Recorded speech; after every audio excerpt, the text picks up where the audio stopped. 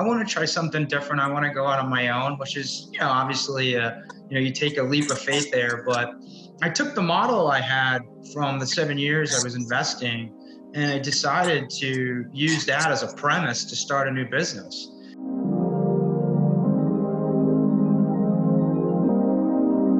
Hey, everybody, welcome to the Millionaire Unlisted. Today we have John Rubino. He is the COO and partner at GID Investment. So, John, please, if you want to take it from here and tell us what is it that you do. Yeah, well, listen, I'm really excited to be here with you guys tonight. I was looking forward to this all week, and yeah, it's just wonderful to be with you, to share with you, to talk about what I do, and I'm really excited to share with your listeners. So thank you both for having me tonight, and I'm looking forward to sharing with you and your listeners. Yeah, I was in the Navy for 20 years. I was a Navy pilot, so I got to have fun. I know we got the Marine Corps and the Air Force in the house as well, which is great. Yep. I served 20 years and had a blast, and I'm just so grateful for my service and the time I got to spend serving our nation. I'm originally from Brooklyn, New York, so I don't know if anybody on the waves are from New York, but New York's in the house. We're from New Jersey. Yeah, New Jersey. There you go. Yeah, you guys are like our brothers over there, so I like that. Yeah, and I went to college in New York and graduated in '97, like a long, long time ago.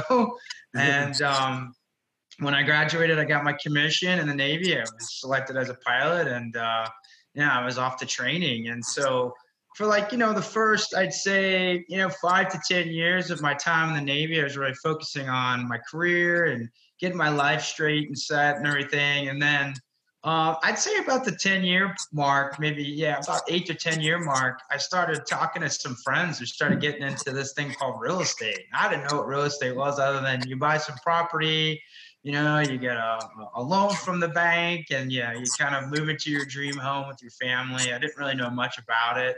I do come from an entrepreneurial family. My dad owned his own construction company. I had aunts and uncles that were in business, but I never really knew what real estate was. But when you're in the military, you meet different people. And so I learned about it from some very close friends. And when we were stationed, I was stationed with a good buddy down in Southern Maryland. And he started, explaining to me what he was doing with real estate, fix and flip and chasing foreclosure property and real estate owned property. And so I started getting interested in it, and I started learning about it with my friends. And so we started to chat about some different things, and I got involved and I started looking for property, and we started getting really into new construction. And we found a local area builder at the time who was doing some new property. And we decided, hey, let's look into this some more. We did some research and found that there was a need for new construction property in the area. So we decided to partner with the builder, and we started building some new homes with the builder kind of overseeing the construction. And we were working with the builder to get the financing, but ultimately they were putting up the new homes, and we would take ownership of the properties when they were finished. For the first property I did a week before it was finished, the builder we took ownership and we listed the house. And before I closed on it, I had a buyer that bought the house for a $60,000 profit. And I was like, oh my goodness, this is awesome. Wow. So we had somebody that came in, bought the property. And I did 2 of those before I moved overseas with my family. I stayed in the military. And then I had some friends that decided they were going to get out and really chase their ambitions of becoming more involved in real estate. So what I did was I took a good chunk of my money and I invested with these friends of mine who started up their own businesses, and they gave me a really nice return over a 7-year period. And they also were sending me project packages on the projects they were investing in, and they were buying, and they were building, and they were renovating. And so I was learning a lot about the business through doing the due diligence, reviewing the project packages, learning about the ins and outs of the business. And I basically really got a love for it. I enjoyed it. So fast forward, we started like, in 2005, 2006. Fast forward, 7, 8 years later, I come back to Washington, D.C. after some tours with the Navy overseas and down in Texas. And I was stationed at the Pentagon for 5 years, knowing that after that 5 years, I was going to be getting out of the Navy. So I said to myself, do I want to get a job with the government when I get out of the Navy, or do I want to try something new? And, like I said, I've been around entrepreneurs my whole life, my family, my dad. I figured, you know what? I want to try something different. I want to go out on my own, which is, obviously, you take a leap of faith there. But I took the model I had from the 7 years I was investing, and I decided to use that as a premise to start a new business. And so I got with my financial advisor, and I got some really smart people, which is what I always recommend, is talk to people that that you trust, that want to be involved in what your goals are. Yeah. And I found my business partner and my accountant, who's now my best friend and my business partner. And he and I started talking about this and how we wanted to put this together and start this business. And at the time, I didn't know it was called syndication, but I guess that's what it was called. We called it private real estate investment, which we still do. But we put a business plan together, and we took a full year to get everything up and running. And we put the website together, the legal documents. We got everything licensed and set up with the business. And then we had some really smart people who were a lot smarter than we were look at all of our documents to make sure everything was good. And they beat the heck out of us, which was great. And to this day, they're still investors with us because we listened to them and we applied a lot of the principles and the things that they kind of shared with us from their expertise. And we started the company, and we started small. We started with single family renovation, and we would bring in probably about 100% of the money. We'd have the investor that needed some of the capital for their projects bring in some skin as well, which is what we call it, skin to the game. And we were investing anywhere from about $100,000 to $300,000 on single family renovation, mainly in the Washington, D.C. area, but we were going south to Georgia, the Carolinas, and we were kind of spreading out a bit as we kind of got our feet wet in the business. Wait, John, so were these? I'll take a pause. Go ahead. Sorry, were these your original friends that you invested with while you were in the military still? Yes, I was. So I was still in the military when I started the business back in 2013. And so from 2013 to 2017, I ran the business part-time. So I was working at my Navy job, coming home, hanging out with my wife and 4 kids after work. And then, I'd just go in my office and come out when I came out. If it was right outside, I'd go to work. If not, I'd get some sleep.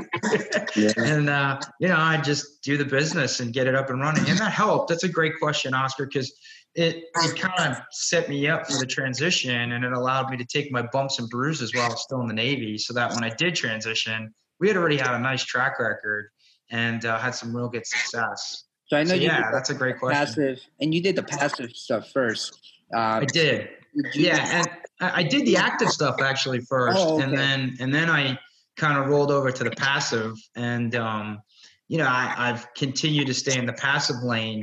I don't know if I'll go back to doing the active side, maybe, but I really like doing the passive right now. Okay. So when you say passive, you mean you just control the syndication? Yeah. So what we would do is we'd have a sponsor, a rehab, or a developer that would need an amount of capital, whether it was we were bringing in 100% of the money. With them, us bringing about 90% with them, maybe bringing about 10 for the entire capital stack for the project, or they were going out and getting a bank loan, which is what we do now on these larger projects. A sponsor will go out and get a debt lender to come in for 50 to 75% of the cost for the project, and then they'll come to a business like us to syndicate the remaining, let's say 15 to 20%, and they're going to bring in around 5 to 10% of their own money. And so together we put that capital together, and that makes up the capital stack for the project. And that's where all the costs are covered through the bank and through the private money, of which we're part of the private money. Got it. Okay, now I'm understanding what you do. And so typically, right? Yeah, go ahead. I'm sorry. And you become a general partner member? Well, typically we're a limited partner. So, limited partner, Class B or Class C member on an operating agreement where we would come in and just be a passive member of the project. So it has pros and cons, right? As a limited partner, you don't have a big seat at the table. We have and are looking at co-GP positions, co-general partner, but typically we're a limited partner. We're coming in as a money member or money partner. And we don't have a big seat at the table to make decisions, but it does keep us free and clear of any recourse debt. And, we're not liable for anything outside really just having our money at risk. So pros and cons to that. Obviously, you have to be comfortable with that risk to have it in an exposed position. And it is liable if something does happen with the project and it doesn't go as well. We could lose a portion of our money or all of our money, but we have a great track record. We've done 16 projects, 15 of the projects we've done. We have hit or surpassed our projections, and we've earned our investors between about 15 to 20% annualized on their money. We did have one bad project. I shouldn't say bad, but I'd say challenging project where we had to take ownership of it. But even on that project, we took ownership of it. We sold it for 98% of our investment, and we actually worked with the borrower to get a large chunk, I'd say about 70% of the money that was owed to us back. So even on our most challenging project, we're still in the black and have done well. So we brought that to the table, and all of this was kind of while I was still in the Navy. Wow. So we had a track record. We were showing proof of concept. We were growing our business. We have 130 investors in our company right now. And our investors bring in anywhere from about $25,000 to $50,000 a project, where we syndicate a collection of that money and are able to raise about $2 to $5 million or $1 to $5 million, let's say, a project. And that's what we bring to each of these deals through each of those individual investors, including ourselves. We bring our own money into the deals as well. Nice. That's really awesome. So what's the best way, or because I know obviously you didn't automatically have 150 investors. You had to build up to that. How did you get to that point? How did you start reaching out to people? How did that work? Yeah, so I recommend anybody starting in syndication or in a capital raising business to talk to friends and family. They're going to be the ones that give it to you straight, good and bad. So that's where we started. We started with family and friends and people that we knew were into business, into investing. And I have a big family. My mom comes from a family of 13. So I had a lot of friends and family who are currently investors with us.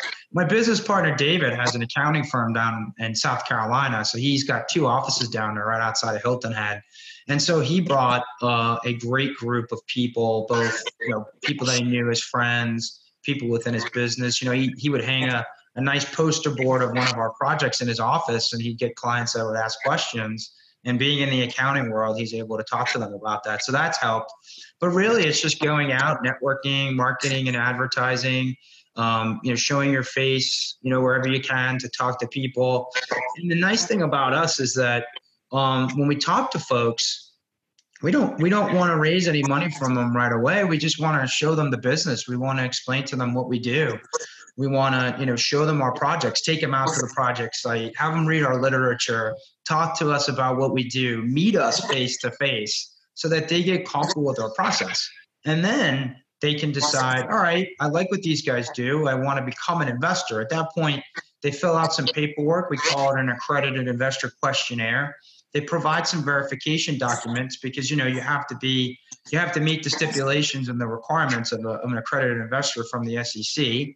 And once they meet that criteria and we verify it, they're then an investor in our company. And then they can start seeing our projects to decide whether they're a good fit for them and if they want to invest. Can you describe a current project that you're working on and what the process will be to invest with you guys? Yeah, so we typically invest on development and construction projects. Typically, we come in either on the front end as an equity investor or partner on the purchase of land, post entitlement to development up to construction, and then we can invest again as an equity partner in the construction phase to the completion. And when the property's finished, and there's a sale of the property and the individual, let's say condominium units, that's typically the exit strategy where we're then paid out on a closeout. One of the recent deals we've just done is down in Atlanta, Georgia. We raised $2.6 million for the construction phase of a 48-unit condominium project, 7-story building in a wonderful portion of Atlanta and outside a sub-market of Atlanta. And so we raised $2.6 million of equity, and our investors will be projected to make between 17 to 19% roughly annualized on their money. Each investor brought in about $38,000 each, and that's what we basically set it up as, is each investment unit in that project was about $38,000. And so together, combining all of the investments for that project, we raised about $2.6 million. And so now that money will go into the construction equity phase of the project. And in about 2 years, when the project finishes, we'll get back to 2.6 million plus another, let's call it between 25 to 30% a year on that money. So let's say 50 to 60%. And then we'll split that with our investors at about a 60-40 split in favor of the investors. So if you do the math on that, that's about 16, 17, 18% return on investment per annum, about 30%, 35% over the project timeline, which is about 2 years. So not bad. You put in 40,000 and you're getting roughly back about, I'd say about 16,000 in profit. Nice. In 2 years, that's a quick. So the maturity on the investment with you guys is 2 years compared to 5 years with most of the other syndications. It depends. It depends. Okay. It could be 12 months. It could be 24 months. It could be 60 months. We have a project now that we're going to be liquidating. That's been about 60 months when it finishes, 55 to 60 months. But we're going to realize a 2x on that. So we brought in $4.5 million. We're going to hopefully make another $4.5 to $5 million in profit. So that's an exciting project. But again, that's a longer timeline. The difference between the short and the long term obviously has tax benefits too. So if we're doing a quick turn project, 6 months to 12 months, you got to pay short term capital gains or income, whereas over 12 months you're paying long term capital gains. Got it. So the development construction projects are ones we're good at. We've done a number of those, but we're also doing multifamily hold cash flow where we pay out cash flow, let's say every 6 months on a preferred return or a cash on cash return. We're looking at opportunity zones. We're really excited about opportunity zones. So we have those coming up, excuse me. And then we're looking at senior assisted living, student housing, storage. So we kind of want to look at these projects. We don't want to look at one road of project. We want to look at different options. We kind of call it alternative investment options. And so that way, if we do have a correction, we kind of are prepared to look at other options as well. Okay. Nice. That's a great segue there. How do you see the market going? What's your projection? Yeah, I mean, big picture. I mean, the stock market was down over 1,000 points today with the coronavirus. Yeah. I mean, it's just crazy right now what we're seeing. But I do a lot of research on the markets that I'm really attracted to, and the markets I'm attracted to right now really are the markets that are growing in population, that have increased population, have businesses coming in, headquarters, people relocating, markets that have an element where people can live, work, play mentality. So to me, the markets that I'm attracted to are like a Washington, D.C. We have Amazon headquarters 2 coming. We're going to have about 37,500 jobs spread out coming over the next 5 to 10 years. We have the government here. The government's not getting any smaller. We have the military here, and supply is really, really low in our market here. So that's one of the big things I look at. But even ahead of that, I'm looking at the experience of the developers we partner with to make sure that they're a good fit for us, that their structure, their way of doing business is really a good fit for us. And then the location, like I said, is another big one. And then we're looking at the numbers and the returns, the risk, and then the timeline. So those are the big things we're looking at. But to be honest with you, I really think it's political right now. We got to see what happens in the election. I'm not going to share my views, but I think that we've seen over the last 4 years that, you know, the economy has done really well, and that there is, you know, potentially the chance for us to see continued growth. I would just like to see it stabilize. But a lot's going to do on the election, and but you should always be prepared. Always be prepared. Every deal we look at has to have multiple exit strategies.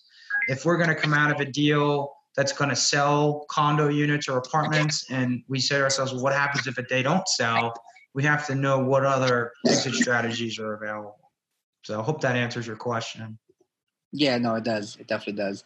And then I know you mentioned that you, because from what the conversation I had with you before, mainly construction development. So you are looking into other kinds of projects. Have you done any other ones? You said multifamily, any apartment? Yeah, we've done single family renovation. Those are nice and easy. You know, you're in and out in 6 to 12 months. We have a multifamily combined asset right now that we're investing in, which we have about 160 unit in Wilmington, North Carolina, 150 unit in Greenville, South Carolina. That's combined into one investment.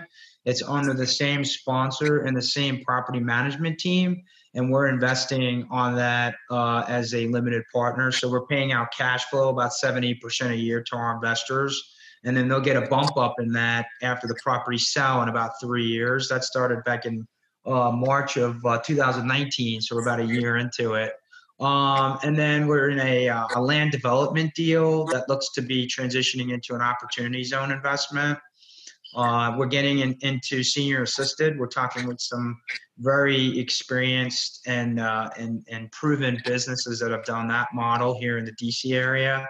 We're looking at car washes, which is pretty cool, up north in Connecticut and New York. So, you know, anything that makes sense and that, you know, has the type of profile we're looking for, we're going to take a look at it. Focusing on location, right? Because you guys do a lot of new construction. Are you guys focusing, or your projects are focused on sub-markets or the actual? Yeah, I mean, so right now, like I said, you know, Washington, D.C. is a fantastic market. The hardest part about Washington is the barrier of entry, just because it's so expensive. Land is so expensive. The process of getting land developed is getting harder and harder. So it's a very high barrier of entry, which we like if we can get in at the right, you know, milestones or kind of points of entry that we can. Atlanta's nice because the population's growing. It's soon to be the 8th largest city in the country. It's actually about ready to surpass Hollywood as the largest film industry in the country, believe it or not. They're filming down there. There's about 33 film productions and like The Walking Dead and all of these wonderful shows are being filmed out of Atlanta. And it's a growing area, great economy, very fiscally conservative, and the taxes are low, quality of life is high. We like that. Those are the locations. So we're kind of being very selective in that mindset, but we're looking at those demographics. We're looking at those parameters to get us into those markets to really, you know, decide whether or not it's a good fit. Do I want to invest in New York City? No. Yeah. Do I want to invest in California? No. Do I want to invest in Chicago? Not really, because again, those markets don't show us the positives or the things we're seeing as far as strength for the markets we're in. Nothing wrong with those areas. They're great areas. California's beautiful. New York's great. I'm from New York. But just we're not feeling like those are ideal places to invest given our model. I guess that's the best way to say it. Gotcha. So I know you're a busy guy. How do you balance it all now, but also how do you balance it while you were in the Navy? Not only were you in the Navy, but you were flying. You had probably a crazy op schedule. So how did you do all that? Yeah, I mean, look, God is good. I'm a firm believer that the Lord's my biggest partner. So he's always with me and he gets me through it. But the fact that he was gracious enough and gave us the blessings to start small and let us do this as I was still in. And then as we grew and grew and grew, it was great. And now that I'm able to do it full time, I'm able to put my 100% effort into it. But you're right. I mean, I'm not only the COO and the founder, but I'm the janitor of the company too. So I'm answering emails every day. I'm going out networking every day. I'm marketing and advertising every day. I'm on social media. I'm messing with the website. I'm talking to people who want to join us as investors. I'm out meeting new sponsors. So yeah, it's intense. So one of the things we're doing now is, as we continue to grow the business, we're trying to scale. We're bringing on people that have fantastic expertise and insights into vital portions of the company. So we just brought in someone for due diligence. We have a marketing and advertising person now that's helping us with our website. And I see that growing into a campaign for social media, YouTube channel, all types of things that are going to help us. We're looking for an investor relations consultant, someone that can go out and find us investors that we could talk to, whether it's individual investors or family offices, wealth management companies. So I'm starting to get people now to help, and recognizing that, as we grow, if I can't multiply by myself by 3 or 4-fold, I got to bring in talent to help. So that's a great question. Awesome. But did you outsource it, or do you actually hire those people? So coming from the military, and you guys know this, we get paid every 2 weeks, right? So that's a great feeling. And I'm not gonna lie to you, I miss that. But I'll be honest with you. I watch some of these people that work kind of on a commission or from an incentive-based performance-driven schedule, and they're hungry. They want it. They don't just sit on their hands. And there's nothing wrong with hiring people. Don't get me wrong. I mean, there are certain positions that you need to hire. Assistants, executive assistants. There's going to be people that I know we're going to need to hire. But right now I'm in that, hey, I want to bring somebody that's hungry and sees the potential growth we have in this business. And I want them to be part of that, not as a subordinate or someone that works for me, but as a partner in my company, that they can go out and they can, they work their butts off and they come back and they get to enjoy the fruits of their labor. So I'm so excited, and that's kind of where I want to start. And then, we'll go from there. Nice. Amazing. Yeah. What are the goals for this year? Yeah. So, the big goal for this year is I'd really like to grow from 130 to about 200 investors. And again, just have those investors available to be able to see what we're doing, have the conversation, get the chance to see everything and take it all in and decide if it's good for them. I know what I have is good. I love what I do. I love to share what I do. And I'm a very transparent person. I'll tell everybody anything they need to know. And people like that about us. They like what we do, and we pick up the phone when they call us all the time. I'd like to get an investor portal up and running. That would be fun to have an investor portal where our investors can go at midnight in their pajamas with a glass of bourbon or a beer and bring up their portfolio in our company and see what we're doing. So that's another goal. We have a big project finishing this year, a really big one. It's a 8-story, 110 condominium project. Like I mentioned before, we have $4.5 million invested into it. That project will pay out about $4.5 to $5 million in profit, and that will take us off to a different tier. So that's a big one. We got 30% of the property pre-sold, which is great. Mm-hmm. We're hitting about $50 to $100 above what we came out on for price per square foot. So we're ahead of the game, and it looks like it's going to be another hot market. So I would say increasing our investor base, get that portal up and running, maybe get a little more help, and then finishing that big project will be the goals for this year. And our Opportunity Zone Fund. I'll add a 5th one, getting our Opportunity Zone Fund up and running, because that's going to be a game changer for our company as well. Nice. So go ahead. Go ahead, Austin. Go ahead. So you mentioned Opportunity Zone. So that's a big topic. How are you getting involved in that? Are you reaching out to the cities, the counties? How are you finding out the benefits of it? Can you explain what opportunity zones are?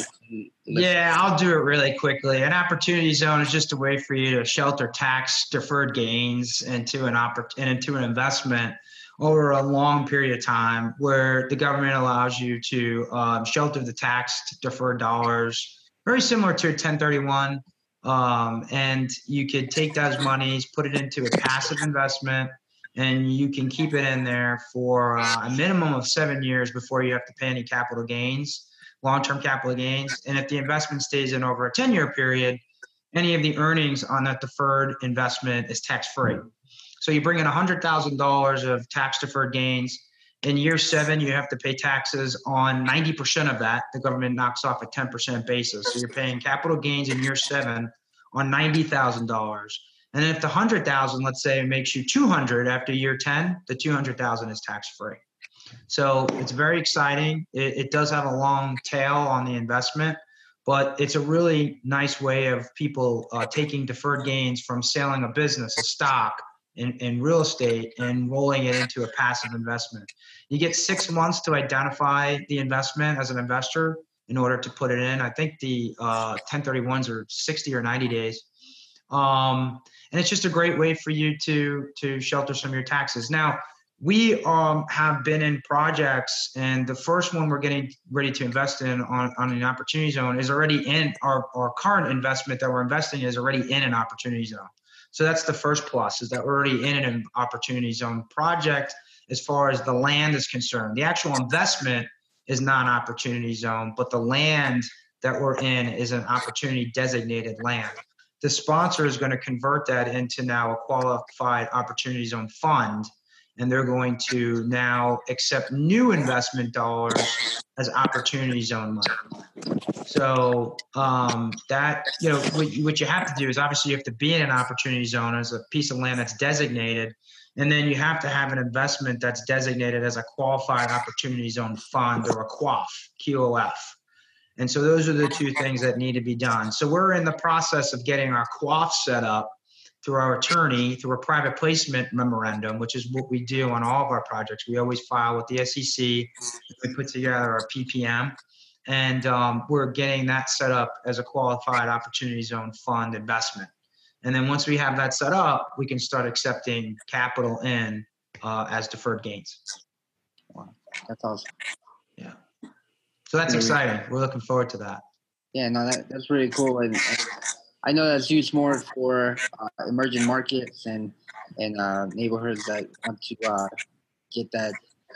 get that investment money coming in, right? So. Yeah, regentrified areas, places that definitely need investment for the community. Obviously, that's always the most important thing, is to make the communities better, to help people that that need that, and to regentrify is great. It's always a good thing. Incredible. I like it. And you're one of the few people that their goals is to raise investors and not units. Most people that we talk to, oh, my goal is to have 1,000 units. You're like, you know, one investor. Yeah, we have plenty of projects right now. We have a lot of projects from proven developers and sponsors we work with. My number one developer, we're in our 10th project with him, and we're looking to do another 2 to 5 in the next 2 to 3 years, if not more. So, you know, you got a horse that's winning races, you stick with them. And we have a great relationship. We take care of each other real well, and we look out for each other. And so that's the foundation. And that's so important in business, is that, you know, they build those relationships, those foundations, and that's where you find the best people to work with. The neat thing about us too, you know, we're like the liaison as the syndicator. We represent the investor and we work with the developer. So for the developers, it's nice because they don't have to get on the phone and have to worry about raising 25,000, 50,000, whatever. They come to me, say, John, we need to raise $3 million. And I say, okay, give me about 6 weeks. I'll give you a soft commitment for $1 million right now. And then we'll keep you updated to get you that $3 million point. And then I'm going out and I'm raising the money for my investors. Of course, after we do our due diligence, we approve a project for funding. We feel real good about it. We get all of our questions answered. We bring in our team to do all of the analysis. And then we send it out to our investors to review, to have the opportunity to invest. Never obligated or required to invest by becoming an investor with us. So that's the nice thing. So let me make it clear, because your concept is a different perspective from what I'm used to, right? And probably a lot of people are used to, because we focus on the multifamily and we talk about units, and we want to you do something different than what we used to. That's what I'm trying to get. Yeah. So do you guys provide the 20 to 30% down payment for the project, or do you guys bring the other side, the 70%? No, we're part of the 20 to 30% piece. Got it. The 70% is going to be the debt. So that's going to be, because, the debt's going to be the largest portion of the capital stack, and they're going to charge the least amount of fees or interest because they have first position, they have recourse. Whereas the 20 to 30% has the most risk, but they have the smaller piece of the pie, so they can charge more. Got it. So so if someone comes to you and says, okay, hey John, I have this project, right? Mm-hmm. They have the 70% lined up. How do you decide if the criteria of what they're bringing you is for JRD? Yeah, first thing I'm going to do is I'm going to spend more time on the business. I want to get to know them first before I even look at a project. Ideally, I want to make sure I understand their process, who they are, who their key players are. I want to look at their financials. I want to look at their track record. I want to look at their experience, the markets they're in, the products they put out as far as their investments.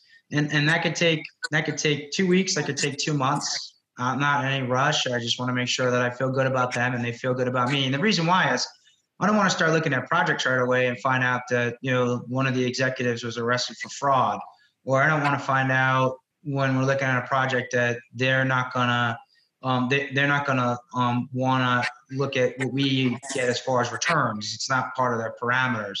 So we get all that done up front. We make sure that there's a solid foundation of understanding. We make sure that they're a good fit for us, that we could add value to them, and then we start looking at projects. But in a scenario like that, let's say we've looked at them, they're approved for funding, they bring us a project, they say, John, we got the bank debt lined up, or we got the debt lined up for 70%. I typically get a pro forma, or I get an offering memorandum. It's a nice package that these developers put together in a nice way, very clean, very inclusive and detailed. And I'll pick through that, and then I'll give them an initial thumbs up if I like the deal. I ask them usually for another 48 to 72 hours to do some more independent analysis and due diligence. And then, if it's a sponsor we've worked with before and done projects with, and it kind of looks relatively the same, that's a lot quicker. If it's a new sponsor in a new market, it may take a little more time. But if it meets our parameters and we like it, and we're in a position to be able to bring that capital forward, we're going to want to take it. We're going to want to take a look at it. If it's something that doesn't meet our criteria, we don't have enough capital. Right now, we have $14.5 million out there on the street as far as investing. So if someone brings me a $4 million project tomorrow, odds are I'm probably going to tell them that we're not going to be able to do it. If somebody brings me one for $1 million or $2 million, and it's a sponsor I've worked with before, it's a sweet spot project, I'll probably take it on. So it all depends. It really all depends. Got it. That's kind of what I was trying to gauge is what's your minimum kind of investment criteria there, and I think you kind of hit that. And obviously, as you grow, I think that number can change as well. So. Yeah, the numbers change, but I would say that the sweet spot. Well, so the range of investment for us can be $100,000 all the way up to $5 million a project, because each of our deals are project by project. But our sweet spot, I would say, is probably about $1 million to $3 million a deal, and we'll raise that again on a project by project basis. And we'll make sure that, again, it's not something that's overburdening us. When you have $14.5 million on the street and you're a 7-year company, you want to take a deep breath and exhale a little before you take too much on. You don't want to be in over your head. That's kind of how we look at it. No, I hear you. You definitely don't want to overextend and want to do your proper due diligence. Right. That is just being a good businessman. That's what we try to do. Yeah, absolutely. Yeah. I hear you. Yeah. But definitely a different perspective. Yeah. Well, we like the multifamily too. Believe me. I mean, I love multifamily investment, especially now with where we are in the real estate cycle. A conservative 8%, 9% a year, getting IRRs in the mid-teens to high teens. We love those deals if they're in the right markets. Mm-hmm. Yeah. So again, just to verify, so right now you're focusing in Washington, right? And you said North Carolina as well? No, that's a good question. So our kind of targeted markets are Washington, D.C., I would say down south to Florida, and maybe as far west as Tennessee. We have looked in Texas, But right now we're focusing on the DC metropolitan area, the Mid-Atlantic, and the South Atlantic markets. Got it. Awesome. What about Ohio, man? Yeah, Ohio is an interesting market. You know, I think it's got a lot of potential, a lot of growth. We don't know it very well, so that would be a little bit of a hesitant. And then, you know, a lot of our investors are located in the Carolinas. A lot of our investors are in New York and DC. So a lot of them are territorial too. So they want to be kind of close to home as well. Okay. Gotcha. Nice. Yeah. Yeah, no, and the reason I asked is because you know, a lot of people start off in Ohio. I know we've invested in Ohio, and it's a high cap area. Obviously, you know, it's you know, you might find a little bit more properties, but definitely a higher cap area where you can get your return. Yeah. No, I mean, if we have the right team up there and there's boots on the ground and it makes sense, we're happy to take a look. Absolutely. Definitely. Got you. Jeremy, what else you got, man? No, I mean, you blew my mind with everything that you're saying. I really, no, because it's interesting. I never knew that this type of thing existed. You know what I'm saying? What you do, you raise the money. And I thought it was always that if you're investing, you got to raise the money and you syndicate, you have, and you invest, but you actually bring the people to the deal. Right. And that's a different perspective, and that's pretty interesting. The fact that we never had anybody doing new construction and you say even car washes does even now it makes me want to learn more about that kind of stuff. Well, that's good, and I'm always around too. I love sharing this stuff. I mean, being on the show with you tonight, I appreciate the opportunity to talk about my business, but I always love about sharing what we do because it's exciting, it's fun. Yes. And, you know, there's a lot of people out there that don't know about it. And, you know, I think that when you have people that have done it and are willing to mentor others, it's great. You know, I'm always looking to give back because God's blessed me with something so wonderful. And what can I do other than sharing it with as many people as I can who are interested? Exactly. It's a lot of hard work. I didn't go to Fortune Builders 500 or all of these gurus, and I didn't spend the money. I just learned this really, and I still am learning it, you know, so that's the fun part about it. But, you know, like you said, you're bringing people who want to invest between $25,000 to $50,000 into a project that's investing a total from that group of about $3 million, let's say. So you're giving them that opportunity to participate in that, in which case they wouldn't if we didn't have this venue or outlet to do it. You guys only work with accredited investors?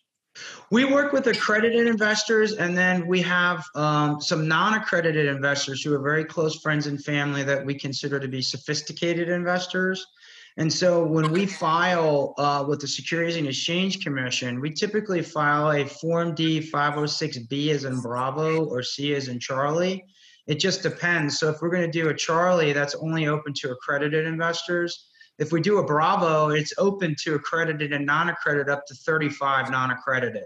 So we can have non-accredited investors join us on these.